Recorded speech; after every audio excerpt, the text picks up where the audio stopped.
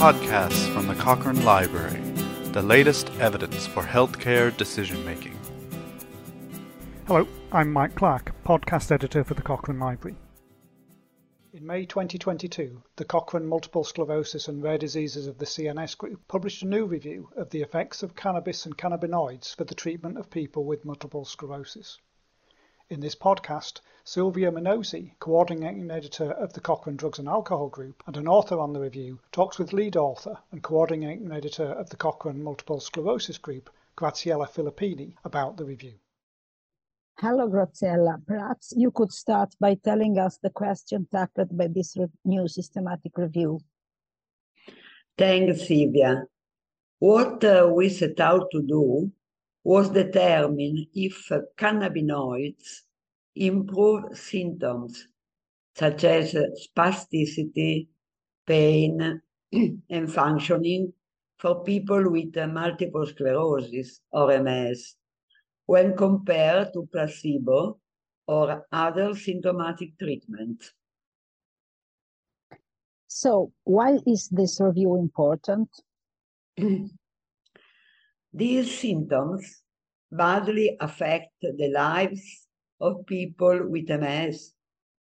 For example, spasticity is a form of increased muscle tone that is a common and serious feature of MS, which can worsen with disease progression and lead to wide-ranging consequences, such as weakness, pain, fatigue, and restricted joint movement.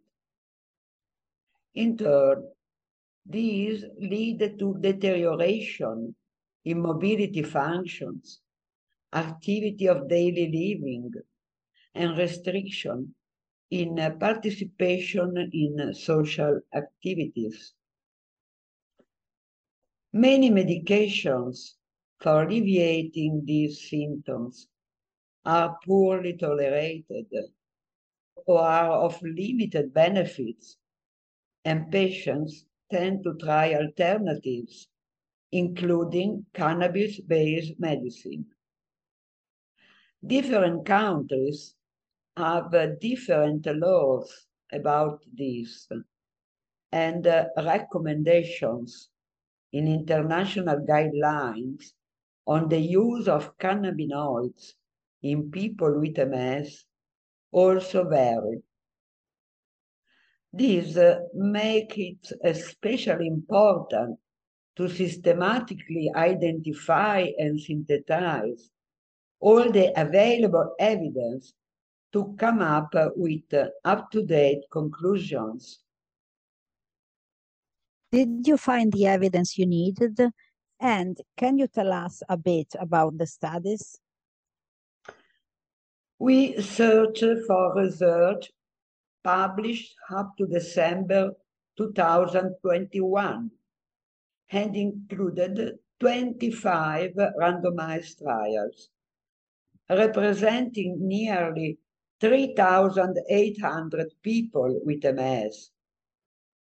The patients range in age from 18 to 60 years, and the proportion of women in the studies ranged from 50 to 88%. Most of the studies measured spasticity, pain, patients' global impression of health status, quality of life, and reported data about adverse effects. More than half compared a medication called Sativex as an add-on therapy to other symptomatic medicines against a placebo. Sativex is an oral mucosal spray with a plant-derived combination of cannabinoids. What did you find? Is it effective? We found that Sativex is likely to be effective for reducing spasticity and improving patients' global impression of health status.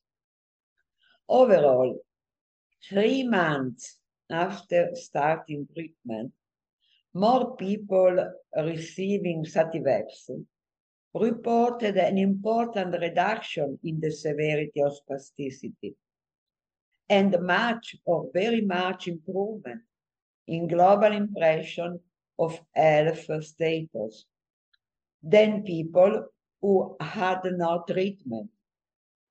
However, the effect of cannabinoids on chronic neuropathic pain and quality of life was uncertain.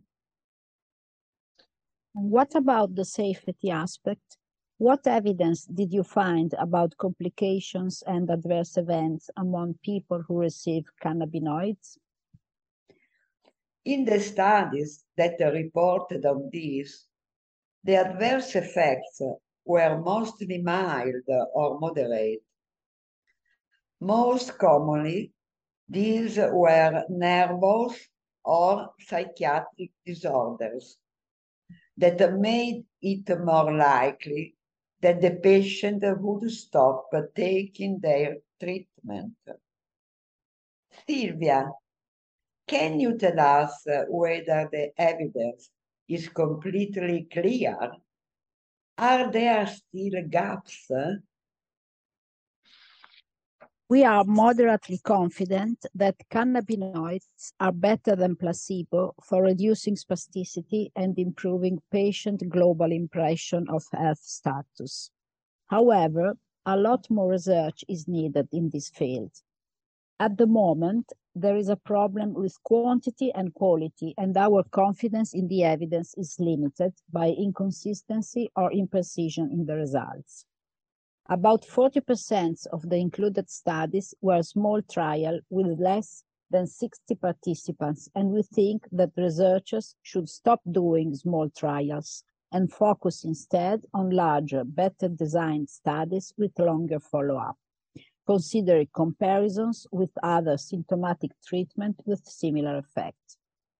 There are also gaps on adverse effects, meaning that we do not know the balance between desirable and undesirable effects on the cannabinoids for people with multiple sclerosis. Thanks, Silvia. If people want to read the current review and any future updates, where can they find it? Thanks. Our review is online at cochranelibrary.com. If people go to the website and type cannabis for multiple sclerosis in the search box, they'll see it near the top of the list.